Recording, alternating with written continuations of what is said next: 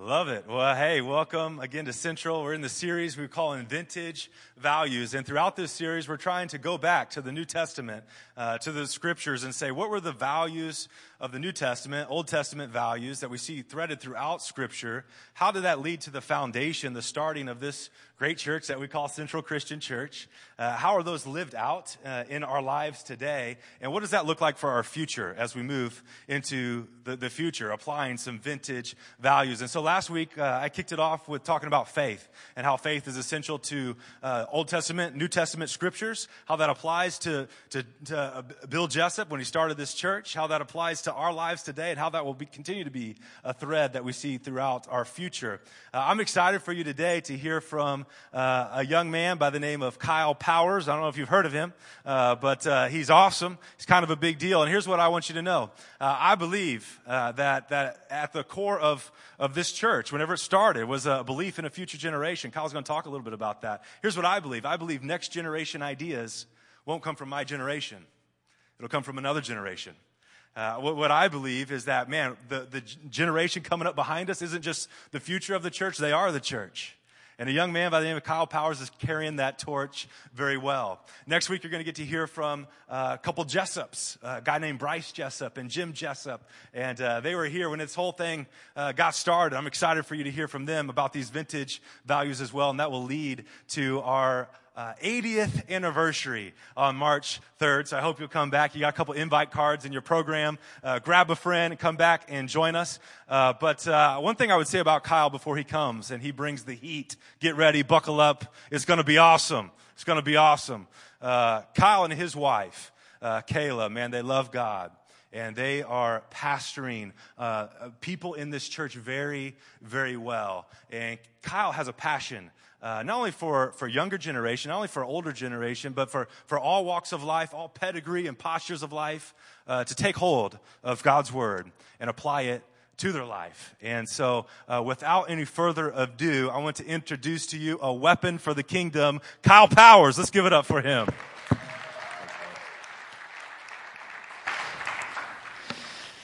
That's probably the best warm welcome you guys have given me in 2.5 years. So thank you, Tim. Thank you, Tim. Well, like Tim said, and it doesn't say that anymore. You memorized my name. Good job. I am the youth pastor. And one of my favorite things about working with our students is the light bulb that I get to see go off in their heads when they say yes to Jesus. Maybe it's for the first time, or maybe it's the next yes with Jesus. And I think that there's just something special when it's a teenager, a young person, when they say yes to Jesus. That light bulb looks a little bit different. There's a level of innocence that, sorry adults, it just for some reason to me it's different with students. And so I love seeing that. I love that I get to see that. And I think more in this generation than in some of the previous generations, teenagers are hungry for truth.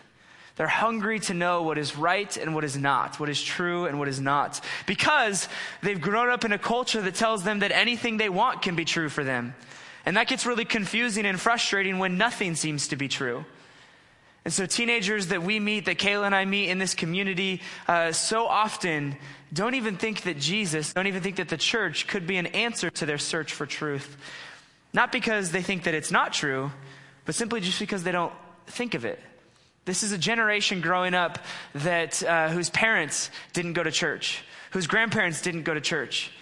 This is a new thing for us because that wasn't the norm 50 years ago. And teenagers today will have friends who don't go to church, and whose parents didn't go to church, whose grandparents didn't go to church. And it creates this like, hey, I'm searching for truth, but I just don't even think that Jesus or the church might have an answer for me. Not because I think that it's not the answer, but just because why would I think of the church? That's not been a part of my family. And so I have loved to experience here in San Jose this new culture rising up, this new generation rising up, because when they are exposed to the gospel, when they are exposed to who Jesus is, so many of them say yes. So many of them feel like, yes, this is the truth I've been searching for. And it's a beautiful thing when we get to see them say yes to Jesus. So if nothing else, there is my plug. Young people matter. Students matter. Teenagers matter. They matter here in this church. They matter in your community, in your neighborhoods. They matter. And so I'm excited that we are a part of a church that values young people. And so young people in the room, high schoolers, wherever you're sitting, middle schoolers, wherever you might be sitting, I want you to know, I want you to hear that this church was founded on a value that young people matter. See, William Jessup, he founded this church believing that the next generation had value. That, like Tim said, next generation ideas are going to come from the next generation. So let's raise up the next generation to know the Bible so their ideas might come from the Word. And so young people in the room, if you don't hear anything else from me today, hear that you matter and you have value here. You have value in the church. And that's a cool thing. William Jessup started Central Christian Church in 1939, and he had a heart to pour into the next generation. Last week, Tim opened up this series called Vintage Values, talking about the great faith that William Jessup had in the face of obstacles, in the face of giants. He pressed forward and he founded a college and he planted a church, believing that God was bigger than the giants here in San Jose. And we want to be like that at Central Christian Church today in 2019, because there are still giants here. There are still obstacles that we're facing. There are 1.7 million people in the Bay Area, and many of them do not know Jesus. Our mission here at Central is to help those people find and follow Jesus. And we believe that God is bigger than the giants that are here. We believe that God is bigger than the obstacles that are here. And we believe that God wants to grow his church. And so we want to join him in this mission. Before I get into our value for this week, I want to share a little bit about my grandpa. Because if you were here last week, you heard Tim talk about his grandma, and that made me jealous. I wanted to talk about my grandpa. So here you go. You get my grandpa's story a little bit. My grandpa was he was 6'5". He had a big old white beard down to his chest. He had a belly that just might make you believe that Santa Claus was real. And he was jolly to boot. My grandpa was the joy of the Lord in a person. He was the funniest person I've ever known. He would find joyful moments in any situation. Especially as he was diagnosed with Alzheimer's and he started to lose his mind, he became even more joyful. And I think part of that is because his circumstances did not define his joy. One of my favorite stories of my grandpa, every time we would go to a restaurant, and I'll, for this example, use Red Lobster because I used to work at Red Lobster, and so it is dear to my heart, even though I don't eat fish anymore. So I never go. I just miss out on their endless shrimp. The good old days. Lobster pizza is a good one at Red Lobster. You guys should try that. Sorry, off script. Get back to script. Kyle, here we go. My grandpa, so whenever we would go to a restaurant, and you stand up to the host and you're like, oh, we got 6 people in our party, and they'll ask you, what's your name? My grandpa would use the same name every time, and it was not his own name. He would say, Pocahontas. And I don't know why. I don't know what connection he had with Pocahontas, but the host would kind of look at him like, you're kind of older. Are you crazy? That's not really your name. He's like, yep, my name's Pocahontas. We got a party of 6 or whatever. And so we'd go sit down and 15 minutes would pass or however long, because Red Lobster's fast. They got your back. Don't worry. And so then they come and so that this host, usually it's a high school kid or whatever, they come out and they're like, Pocahontas, party of 6, your table's ready. And they're kind of chuckling as they say that because that's funny. And then everybody in the room kind of starts to look around and they start laughing. And my grandpa just kind of giggles and gets up and starts walking because he knows he just made an entire room laugh. And no matter what was going on in those people's lives before they got in there, he brought some joy to the room. And that was my grandpa. He did that everywhere he went. He did those kinds of things no matter what room he was in. And he showed me the joy of the Lord in a way that I probably haven't seen in anybody else. My grandpa was very involved in the Elks Lodge. He was an exalted ruler at the Elks Lodge. He would be Santa for the Elks every year. He would be Santa for my mom's preschool every year. He didn't just look like Santa, he played the part, which made it all the more confusing for me as a little kid. I loved it. One of the things I learned about my grandpa as he got older was I was sitting in his lazy boy chair in the living room of his house. And like I said, he's a big dude. And so it was a big lazy boy. And he was an old lazy boy. So it had a nice big butt print of where my grandpa would sit. And it almost was like my grandpa was hugging me in this chair as I sunk into it. And I looked at his end table right there next to the chair, and I started looking through some of the papers that were on there, and I found this stack of papers that was a bunch of notes written of different passages in the Bible. And I'm not sure if it was passages from a message that a pastor spoke at his church and he was taking notes, or if it was from his own study. I actually have a Bible in my office with my grandpa's name on it that was his Bible, and it's one of my most prized possessions because it was his, and it's special to me because I know that my grandpa valued the Bible. He valued the Word of God. And he wrote these notes, and I got to read through them and look at how my grandpa viewed Scripture. Got to look at, through the eyes of my grandpa, who he saw God to be. And I didn't see my grandpa read the Bible very often. I never lived with my grandpa or saw him in the mornings. But I didn't need to see him read it to know he did. It was written on his heart, and out of the heart the mouth speaks, right?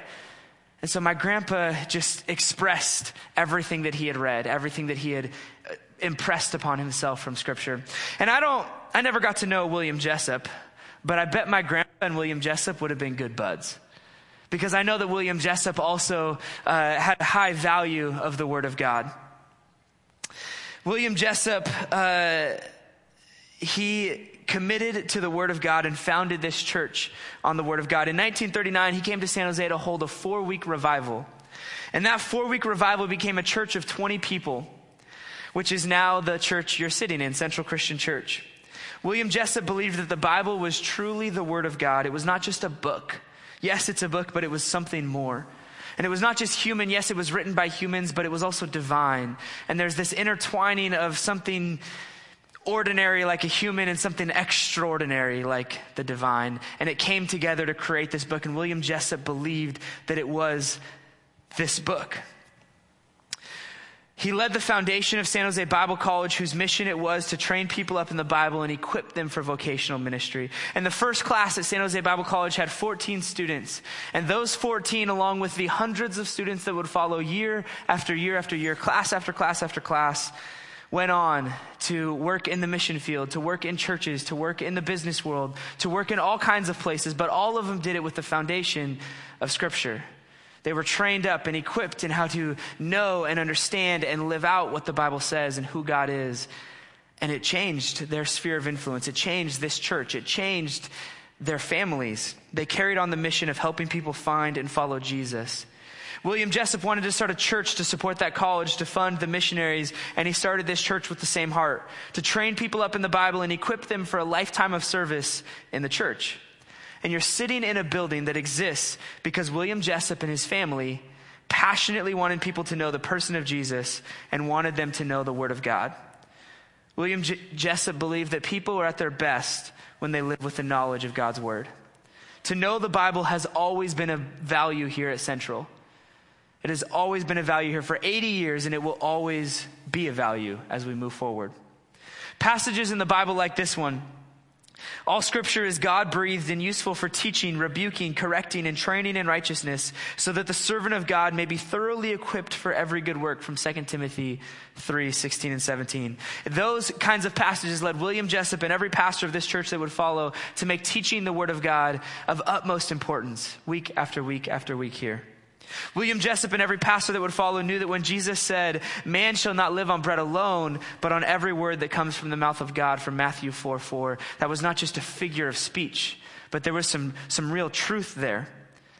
And for people to live, and I mean really live, to live to their fullest potential, for us to experience life the way that God intended it to be, we need to feast on the Word of God, not have it like a snack, not have it once a day, but to feast, to be full of this book. William Jessup and every pastor that would follow knew Paul's words in Colossians, "Let the message of Christ dwell among you richly as you teach and admonish one another with all wisdom through psalms and hymns and songs from the Spirit, singing to God with gratitude in your heart," from Colossians 3:16. The message of Christ is to dwell richly among us, within us. The Word of God, the message of Jesus, is not something we just hear on Sundays and forget about the rest of the week. It's not a good movie you watch once. It's meant to dwell. We're meant to sit with the Word of God regularly, as often as we can. And when we do, and when you sit with the Word of God, you begin to see and you begin to know that this Word is alive. There's something extraordinary about it. And William Jessup and every pastor that would follow knew these words from the author of Hebrews. For the word of God is alive and active, sharper than any double-edged sword. It penetrates even to dividing soul and spirit, joints and marrow. It judges the thoughts and attitude of the heart, from Hebrews 4:12. The words from this book are not dead words. They're not old words. They're not outdated words. They are alive and sharp and will pierce to your soul, not for harm, but for healing.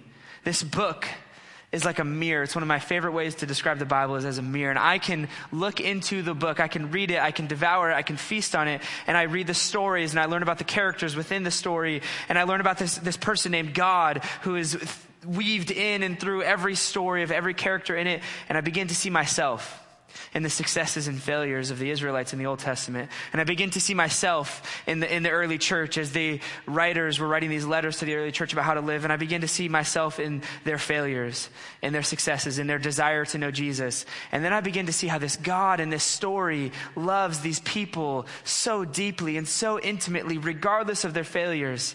And I begin to see as I look in this mirror and think, man, that God loves me too. And that's powerful. It's powerful for me to read this and to begin to see that.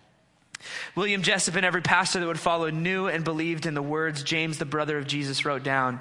Do not merely listen to the word and so deceive yourselves, but do what it says, from James 1:22. They also knew the words Jesus said in Luke, blessed are those who hear the word of God and obey it, from Luke 11:28.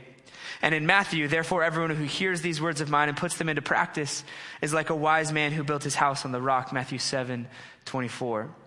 They knew, William Jessup and every leader of this church that would follow knew that wisdom comes from above, that true wisdom comes from the word of God, and that followers of Jesus cannot just read the word of God or hear the word of God, but we must do it. We must put it into practice. In the history of Central, a commitment to the word of God was not an option. This was not optional. This was part of how we lived out everyday life. And when I say we, I mean we, the church, Central Christian, for the last 80 years. Central has been sustained through 8 different decades. It has been around by commitment to the word of God. Not only was this church founded on the word of God, but the building we are sitting in was built with the word of God. Literally, the 2x4s in the walls have Bible verses written all over them. The people of Central, back when this building was built, didn't want to write their names on the 2x4s or their best joke, thinking someday when the walls were torn down, they'd make somebody laugh. They wanted to write scripture. They wanted to write verses. They wanted to write the words of God that would hold up these walls as the word of God is preached within these walls week after week after week. One study on planting churches says that 40% of church plants close by the end of the first year. That 80% of them close by the end of the first 5 years, and that of the remaining 20%, 80% of those church plants will close within the first 10 years. The odds are stacked against a church being birthed and lasting for 80 years. But that's exactly what's happened here, and that's why you're sitting in this room. And I believe part of the reason is because the people committed to this church have been committed to the word of God. And William Jessup and everyone who would follow knew that the word of God is more than just this book.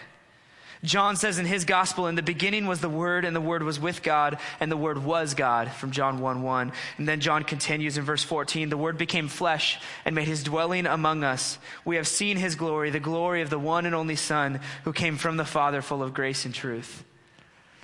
When the church commits to the word of God, it is more than just following the law. It's following Jesus, because Jesus is the word. When people go down a path of following the Bible, they're missing who the Bible tells us to follow. The Pharisees during Jesus' time on earth knew the Jewish texts. They knew the law. They had head knowledge, but they missed Jesus. They missed him in the Old Testament, and they missed him when he was in front of their face. And for them, committing to the word of God was committing to follow the law of God. But in doing so, they missed the heart of God. Jesus came not to yell at us to follow all the rules and the law, but to offer us a new way into relationship with God the Father, following Jesus. This church was founded by a man who was not only committed to the word of God, but was committed to Jesus. The word of God has been at the heart of who we are for 80 years, and it will continue to be one of the core values of who Central Christian Church is for years to come. That will not change, not today, not tomorrow, not in a few weeks, not in a few years. This will continue to be a value. Tim said last week that our tactics may change, but these vintage values that have been around since the beginning are not going anywhere. So one, you can be assured of that the Bible will be central to who Central is for years to come. Movements of God begin when people of God commit themselves to the Word of God and allow the Spirit of God to have his way. And we want that here. We want that here at Central. We want to become a movement in this giant city, but we know that it's not just up to me up here on stage. It's not just up to our staff, our elders, our volunteers. It is up to all of us as the body of Christ to move forward together. And so I think if we want to become a movement, if you will join us in this movement, we need 3 things that we got to commit to. I believe that we as a church must commit to these 3 things. We must commit to know the Word, we must commit to live the Word, and we must commit to share the Word. Now today, I'm gonna leave you today at the end of my time with you with something that I hope you go and do. A lifestyle that I hope you implement, and maybe some of you already are, and I think that is awesome. And that's why we're here. But for those of us who maybe aren't, or those of us who are, I want to leave you with a commission to do something this week. So let's start with know the Word. John 17:3 says this. This is Jesus talking. Now this is eternal life, that they know you, the only true God, and Jesus Christ, whom you have sent. Proverbs 8:35, for those who find me, find life and receive favor from the Lord. So first things first, when it comes to knowing the Word, it begins by knowing Jesus. That is the first step. And for some of you here this morning, that's the only step that matters. None of the rest of this stuff about the Bible, knowing the Bible, living out what the Bible says, or even sharing the Bible is what matters to you. But some of you this morning, the first step is, do you know Jesus? Do you know Jesus? Jesus came and he lived a sinless life. And then he offered himself as a sacrifice for you and for me. And he died on a cross. He gave up himself and he took our sins. He paid the penalty for my mistakes, for your mistakes. And thankfully the story doesn't end, but Jesus rises from the dead 3 days later. He defeated death and he ascended into heaven, and he offered to everyone who would choose to trust in him his Spirit as a helper and a guide. And the good news about Jesus is that he paid your penalty so you don't have to. And he offers you a new life. So for those of you in this room that don't know Jesus, who are checking out this whole church thing, Jesus thing, I want to say to you, Jesus has a life for you to live that is beyond what you could imagine. Jesus has joy for you to have beyond what you think possible in your current situation. Jesus wants to rescue you from the path you're going on that is leading to death, because he loves you beyond what we think is even possible. I am a new father in the last 6 months. I have 2 little kids, and my wife and I talk over and over and over again about how much, man, we love these kids. And then every once in a while we'll turn to each other and be like, it's crazy that God loves them more. It's crazy. And any of you that have parents, you probably get this. Any of you that have loved a little one, get this. Like, you feel like, oh, I'm bursting with love. And Jesus says, you don't even get it, how much he loves us. Now, once we say yes to Jesus and we step into this knowledge of who Jesus is, then knowing the Word takes on another meaning. And we go back to this Matthew 4 passage where it's Jesus says, man shall not live on bread alone, but on every word that comes out of the mouth of God.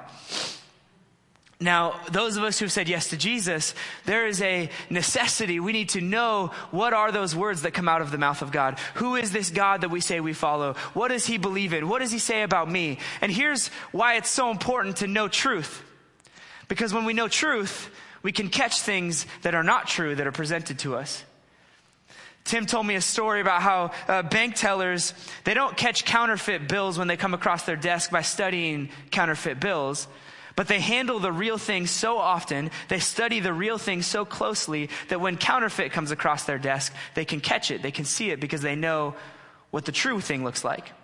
And the same is true for us. When we know what truth is, when we know who God is, when we know who God says we are, when we have a right view of God, a right view of others, a right view of ourselves, that is how, when social media and culture and our jobs and the Silicon Valley lifestyle that we're in tells us this is how you should live, this is who you are, this is the lifestyle you should be having, we can say, no, I know truth. Because I've read this thing and I've allowed it to dwell within me. I sit with it regularly. But when we don't, It is so easy to get swept up in things that are not true, that look like they're true, that sound like they're true. It's so easy to get caught up. So we gotta be a people who commit to know the word. We know we say yes to Jesus, and we know we sit in the Bible. And then secondly, we live the word. We read the beginning of this passage earlier, James 1:22, but I'm going to read a few more verses around it. It says, do not merely listen to the word and so deceive yourselves. Do what it says. Anyone who listens to the word but does not do what it says is like someone who looks at his face in a mirror, and after looking at himself, he goes away and he immediately forgets what he looks like. But whoever looks intently into the perfect law that gives freedom and continues in it, not forgetting what they have heard, but doing it, they will be blessed in what they do. Paint this picture for you real fast. Imagine we're having a conversation. There's not all these other people around. It's just you and me. And there's a mirror right here, and we're doing a quick little quiz, okay? So I look at the mirror, and then I look at you, and then you ask me a question about what's on my face. And so I look at the mirror, and then I look at you, and you're like, hey, how many eyes do you have? And I say, oh, shoot, I forgot. And so I look back at the mirror, and then I look at you, and you're like, hey, do you have any facial hair? And oh, man, I got to look again. And so I look at the mirror, and I look at you, and you're like, what color are your eyes? Oh, right? If we did that, you'd probably get one, really frustrated, and you'd be like, what the heck is wrong with this guy? He just looked at the mirror, right? And yet that's what we do all the time with the Bible. We read it, we know how it tells us to live, and it tells us to love our neighbor, and then we don't love our neighbor. It tells us to take care of the widows and the orphans, and then we forget about them when we see them. And so often we look at this mirror, and then we go live our lives as if we had no idea what the mirror was. And I think for some of us, we know that. We know we do that because the reality is all of us do it. And I want to say, I'm not perfect. I stand up here on this stage not as somebody who says, I got it figured out. Do it like I do. But I stand up here on the stage saying, I am so grateful that we look at a higher standard. That every single person who stands up on this stage week after week after week is pointing us to Jesus, not to themselves. Jesus, he knew how to do this. He knew how to love his neighbor and take care of the orphans and the widows and to not forget and how to know the word and live out the word. But man, I struggle. I fail. I fall short. Not only sometimes do I not love my neighbor, but I've done this before, and maybe you're with me or maybe I'm by myself. As I get out of my car and I walk towards my front door, I live in a townhouse, so there's kind of multiple doors near us, lots of cars parked around, and I see my neighbor over there, and I'm like, oh, get inside. I just want to go eat, or whatever it is, right? How many of us have seen somebody who looks like, man, they need some love, but I've got an agenda I got to get done today? I know I do, more often than I'd like to admit. And so I just want you to know that as I stand up here talking about, man, we are called, there is a necessity to know the word and to live it out. I'm not perfect. And I know you won't be either. And I think what sets us apart as Christians is, what do we do when we fail? What do we do when we fall down, when we fall short? And for me, here's the reality. I think it's more simple than we make it. I think we overcomplicate it. When we fall short, when we're trying to live the word, I think we just need to do the next right thing. We just need to stand up and say, okay, well, what's right now? I can't fix the wrongs I've done. I can't go back and change them. I can't redo them to make them right. They're wrong. I screwed up. I sinned. But what's the next right thing? Because I know, because I've read the word, that Jesus died for that sin too. And I can have some confidence as I walk forward in that truth. And I can do the next right thing. I can do the next right thing. Does that make sense? I think too often we think, what's the great big formula to appease the God who I just frustrated by my sin? And the reality is, 1 Corinthians tells us, love keeps no record of wrongs, and I don't know any love greater than the love that God has given to us. And so if that's true, if I believe that that's true, that what's in this book is true, then I don't have to worry about my wrongs as much. I just need to get up and do the next right thing. And for some of you, maybe what's holding you back from saying yes to Jesus is the Bible itself. And you're like, how can this book that is outdated and was written in a different language and it is copies of copies of copies and all this stuff, how can I trust that this is historically accurate? And I don't have the knowledge or the time to stand up here and tell you all the ways that it is historically and scientifically accurate. But there are people who do. There are tons of resources out there, websites, organizations that have committed themselves to tell people how we can know this is true. Not just because it says it's true, but from outside sources. And so if you have questions like that, I encourage you to look it up, to research. Ask me if you need some ideas of where to go, because I've read some books and I've done some of that research. But here's what I want to tell you this morning. If it's not true, but you apply the principles of the Bible to your life, what have you lost? Probably nothing. You've probably lived a good life. You were a good person. You treated people well. And if it's true and you do apply it to your life, what have you gained? Everything. And if it's true and you don't apply it to your life, what have you lost? Everything. I think the stakes are high. The stakes are high. This is life and death kind of stuff. And so my belief is it's not my words that'll convince you that this book is real and that it has value and weight, but it's God's words that could convince you. So give it a week. Read it. Genuinely give it a chance to speak into your life. Man, give it a day. That's how real I think this book is. That it is that sharp, that it will speak into your soul, into the places where you haven't shared anything with anybody, and all of a sudden this book knows what's going on in your life. It's because it's God's word, and it's powerful. So I just challenge you, give it a chance. Give it a chance. You see more people in our city Monday through Saturday than you do when you come in here on a Sunday. And so would you commit to living the word as you go from this place? You see more people Monday through Saturday than you do in here on a Sunday morning. So you are Central Christian Church to the rest of the community. The way you live and how you act is central. Whether you want that responsibility or not, that's the mantle we carry. And so I challenge you, know what this thing says so that you can actually live it out. And lastly, share the word. Mark 16:15 says this. He said to them, go into all the world and preach the gospel to all creation.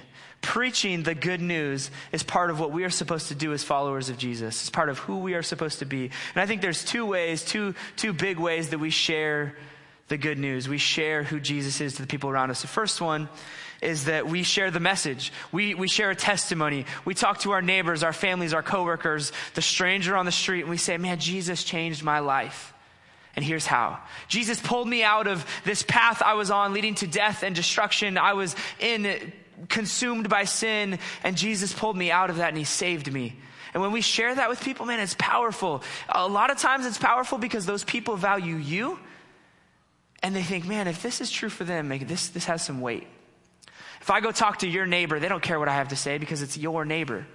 And so we collectively, as the body of Christ, have a job to do in sharing the word. And secondly, I think we share the message, we share the good news by how we act, by how we live. This knowing the word, living the word, and sharing the word is very connected. And I think that what we behold, we will reflect to the world. If I behold the word of God, if I behold joy, if I behold goodness and good things, that's what I'm going to reflect to the people around me. And they're going to say, where does that come from? They might say that, but they might not. You might get an opportunity. If I behold ugliness and dirty things and sinful things, that's what I'm going to reflect to the world around me. And so my challenge is, let's be people who behold the word of God, that this might be the thing that is most reflected to the people around us. We're not perfect. We're not sinless like Jesus was. But I want to behold as much of Jesus as I can, so as much of Jesus gets reflected out from me as often as it can. That's what I want. We're going to share, we share the good news about Jesus to the people around us because we've been saved, not in order to be saved. Because I have been saved, I go out and I share of my salvation. It is not how I become saved. I hope you know that. And we remember what Jesus has done for us, and that shouldn't be kept to ourselves. Every Sunday we enter into a time of remembrance when we go into communion, and we talk about what has Jesus done for us? How has he sacrificed for us? And we remember, and we take the bread and the juice, and we remember. But I think if you're anything like me, and I grew up in church, I was dedicated in a church when I was 6 months old, I am a church kid to the core. If you're anything like me, you've been taking communion for a long time. and it becomes a ritual. It becomes just something you do at church, and you lose the power and the weight. But Jesus set this up so that we would remember his sacrifice, so that we would remember the life that we were plucked from and the life we were given. And there is power in remembrance. And when we remember, I wish we would walk out of here just oozing with joy, oozing with like, God is good. And ooze is kind of a weird word, but go with it, okay? That if we were to truly remember that the people we encounter next would be affected by what's oozing out of us. But too often, I think we just take the juice, take the bread, and let it pass. And we say we remember, we pray. So today, man, could that just be different? As the ushers come down, I'm going to pray here in just a moment. The ushers are going to come down. And I just want you to take a moment by yourself. Just take a moment with these elements and just sit and remember the life Jesus plucked you from. Remember how Jesus sacrificed himself, how he paid the penalty so you wouldn't have to. The blessings he's given over and over and over again. Remember it. Because I think, man, when we remember it, we desire it more. When I remember Jesus has saved me, I want more Jesus in my life. When I remember that Jesus has called me and equipped me, man, I want more of the word in my life. I want to be more like him. And so would you remember, and not pretend to remember, not take the juice because you're thirsty or the bread because you're hungry, but man, remember. And from that remembrance, let's be a people who go from here different, acting different, being different because of the word of God. So I'm going to pray. The ushers are going to come down, and then we'll get ready to close out our service. God, I just thank you for being good. I thank you that we have the freedom to be here week after week to remember what you've done in our life, that we have the Bible at such incredible access to it on our phones, in different translations, in different languages, paper, print, all this stuff. God, we are blessed to have your word. And so I just ask that we would be a people, the Central Christian Church would be planted here in San Jose with full of people who truly believe that this is your word, not just a book, but something divine, that we would value it in our own lives, that we would read it, that we would sit in it, that we would feast on it, that it would change who we are, it would change how we live. God, that we would remember you and the sacrifice you made on the cross, shedding your blood, giving your body as a penalty for my sins, not your own. And that because of that, God, I would be excited to join you in your mission. Help each of us in this body to be excited to join you in your mission, God. It's in your name we pray. Amen. Movements of God begin when people of God commit themselves to the word of God and allow the Spirit of God to have his way. We want that here. We want to be a movement in this city. And I think William Jessup started a movement 80 years ago. And I think that if he were here today, he would be stoked to see this building, to see this place, to see these people. He probably wouldn't use that word, but he'd be pretty excited. And you know what? I think what I've learned from William Jessup for being here for 2.5 years is that William Jessup would probably stand up on this stage and say, we're not done yet. We have only just begun. We say something here, Tim started it, if you're not dead, you're not done. And so if you're sitting here in this room, man, there is a movement waiting to happen through this group of people as we commit to know the Word of God, to live the Word of God, and to share the Word of God. You might have seen these little cards in your program. It's an easy little birthday invite to our 80th anniversary. Let's begin bringing people to this place so they can be introduced to Jesus. And we want to do whatever it takes to help them see Jesus, to experience the love of God. So would you commit to making the Word of God a value in your life, to making the Bible a value in your life, to making Jesus a value in your life, not just on Sundays, but every day? That this body would grow, that this body would be changed because of what you do and what you commit to here. We're not done yet. We've got big places to go. God has big plans for his church here in San Jose. And it takes all of us. So I'm excited about that. We're going to worship some more.